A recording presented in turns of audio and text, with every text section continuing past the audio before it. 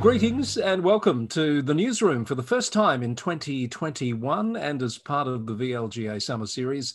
Welcome to Catherine Arndt, CEO of the VLGA. How are you, Catherine? I'm very well, Chris. How are you?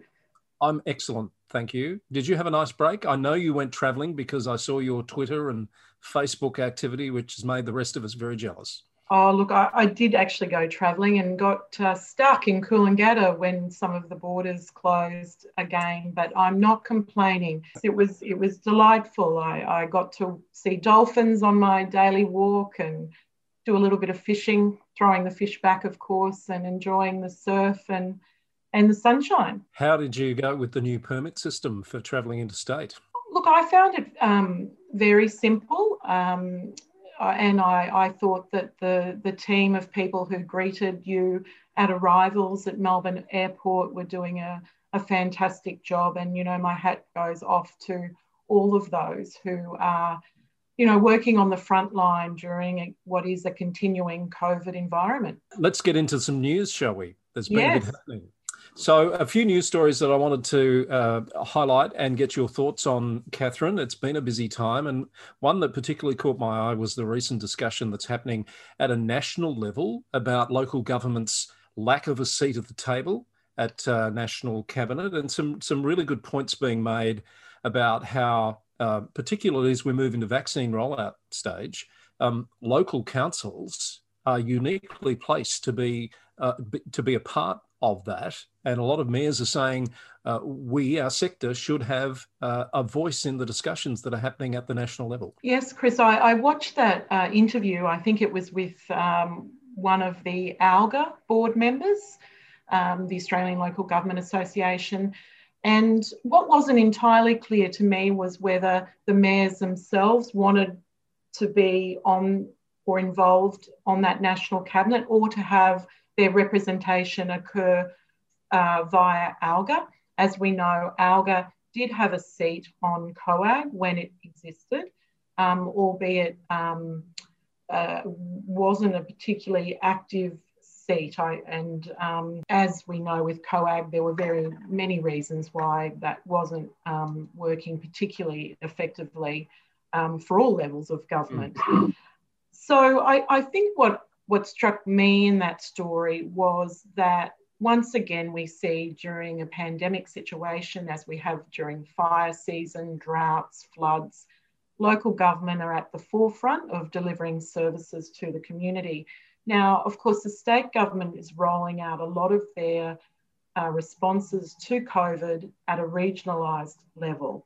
So the question for me would be, how are those regions represented in those decision-making bodies? And I think that that's one that the sector needs to consider, but also the state and federal government. We'll put the links to the articles you referred to, I think, in the comments fields on the YouTube channels, so people can follow them up, Catherine. But that particular one came from the ABC, and it mentions that hundreds of mayors have written to the Prime Minister. So that seems to be a fairly coordinated lobbying campaign to me that's been coordinated by the ALGA. The new president, Linda Scott, is featured in that interview. Yes. So we'll keep an eye on that to see whether anything comes of it, particularly as we move into the vaccine rollout phase in this country. Yeah, and look, I'd really encourage our listeners to put any of their thoughts or opinions on our comment section of the YouTube page, or even directly to us here at the VLGA. Another one that's coming out of Sydney is an opinion piece from a local mayor who has called into question that separation of powers, I'd call it, between councillors and the executive of council organisations. He seems to be basically saying, and forgive me, I'll find his name in a moment, he is basically saying that councillors should have the power to appoint and sack all executive levels of staff within councils. Yes, I read that and I was intrigued with some of the suggestions that mayor made. Of course, in New South Wales, the system is even more devolved in some ways than the Victorian system, in that I believe they have independent committees that assess planning applications in New South Wales at the local government level, whereas, of course, we know here in Victoria, that accounts for about 80, well, no, not that much, but certainly a significant part of the council's time. But this mayor goes further to say that, yes, as you said, Chris, that the council group should be responsible for executive appointments beyond and below the CEO level, that they need to be involved in managing these multi-million-dollar service delivery businesses. Now, of course, I mean, you've got a question, and of course, I haven't had the opportunity to talk to him about that directly, what his understanding then would be about the role of the councillor group in the actual governance of the organisation. He did compare the role of a council group to a role of a board of directors, I believe, in that article. But of course, board of directors themselves don't get involved in that level of operational decision making that the mayor is suggesting the councillor group should do. And I would question whether, in fact, the councillor group would be best placed to be getting into that level of management of what is a service delivery technical business. That's why the CEOs are remunerated at the level that they are. That's why they come from a very particular background with a skill set and capability level that enables them to direct thousands of staff and also fulfil statutory responsibilities to deliver services on behalf of the state and federal level of government.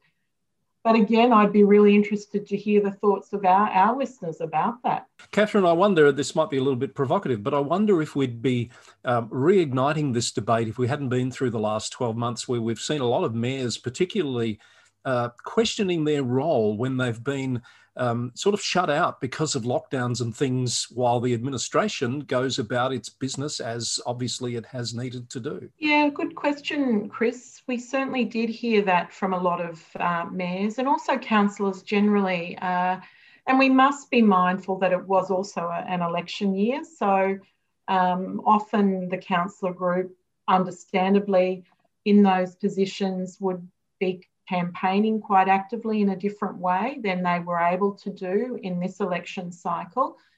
We saw that the Local Government Act didn't allow for the councillor group to meet virtually, that required a bill to be passed to enable that to happen. And there was a hint initially that perhaps wouldn't occur, but the state government certainly heard the voices of councillors and made sure that could occur. But it's a good question. Perhaps one more before we get on to some specific VLGA news that I know you have for us this week. I was very interested to read, and I'll read you a couple of quotes, a piece out of England, the LGC Local Government Chronicle website, is talking about the Prime Minister, in the view of this writer, appearing oblivious to the dangers of pressing ahead with local elections in May. So what does this remind you of? So local government elections are due to happen in May of this year. There's a current determination, and I quote, to press ahead regardless of the risks, which is generating a great deal of fear in the sector that months of stressful and complicated planning will be followed by another last-minute U-turn in terms of lockdowns, etc. First thing that struck me about that is there's been no mandated postal vote, obviously, although there is the option for that in England. But we understand, don't we, the debate that's happening? Yes, I feel for the Prime Minister for having to have that on his agenda to be considering about in the middle of what is just a terrible situation in the UK, of course, but also the councillor group. And we had the pleasure of catching up with a couple of CEOs from the UK just prior to Christmas and hear, where they were in their journey with COVID. And I must say, I felt for them because we were at what we thought was sort of the end of it, or at least we'd got back to that wonderful figure of 0 at that stage. And yet they were only just about to commence their harshest lockdown periods, which I think have now even become harsher since we did speak with them. So my understanding also in the UK is that there are significantly more councillors per council than we do have here, and that's because they're larger councillor groups, and they also have extensive responsibilities above and beyond what our own local councils are responsible for. So that will be, particularly in the environment that they're in at the moment, a big concern for them. And I can appreciate that they'll have to work their way through that. They'll have to take into account, of course, their legislation, what they can and cannot do, and also what are the expectations of the people to be involved in not only running as candidates in a local government election, but also exercising their vote. Examples of candidates being fined by police for being out campaigning when they're apparently not meant to be. But I thought this was interesting too, Catherine. A survey done by the LGIU of 353 council leaders, chiefs and basically governance officers, I believe. Only 1 in 10 believe the polls should take place in May, and more than 2/3 are advocating a delay until the autumn in the UK. Wow, that's pretty telling, isn't it? Certainly is. All right, we'll put the link to that in the show notes if people would like to delve into that a little bit deeper. What about some local VLGA news, Catherine? Because I understand your AGM is just around the corner.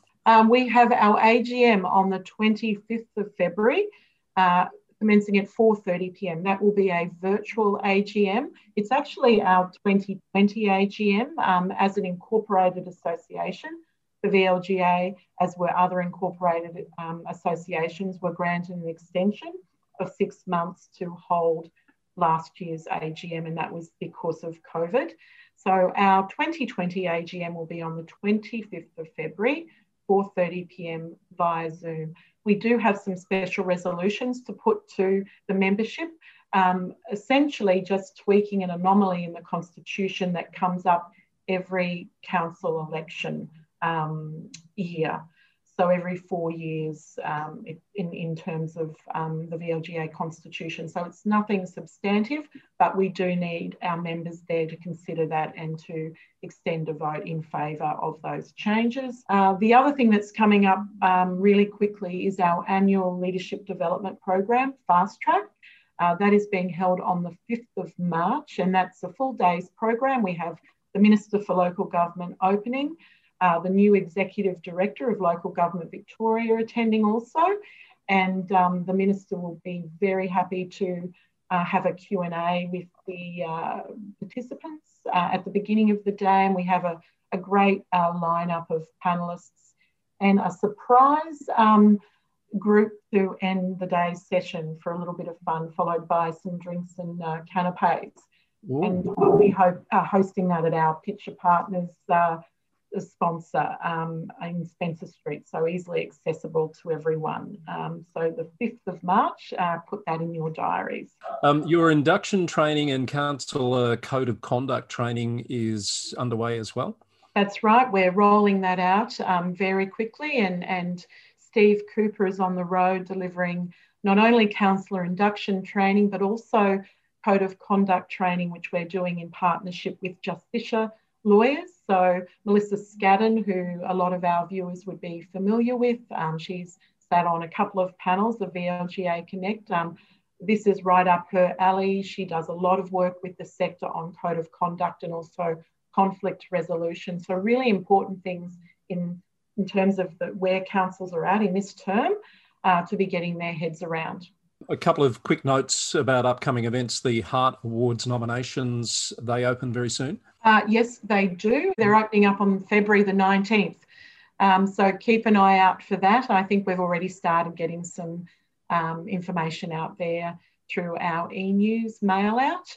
Terrific. So look forward to those 2020 winners of the Heart Awards being acknowledged in that way, Catherine. That's probably enough for a bumper return edition of The Newsroom as part of the summer series. Oh, I think so. And I'm feeling a little rusty. I'm glad it's a summer series and you know, we can just ease back into it. Yes. Thank you, Catherine. Great to see you. Welcome back. All the best for 2021. And we'll talk again very soon on hopefully what people will find a more useful, more newsy newsroom. That's right. I'm looking forward to this new format and certainly looking forward to talking to you next week.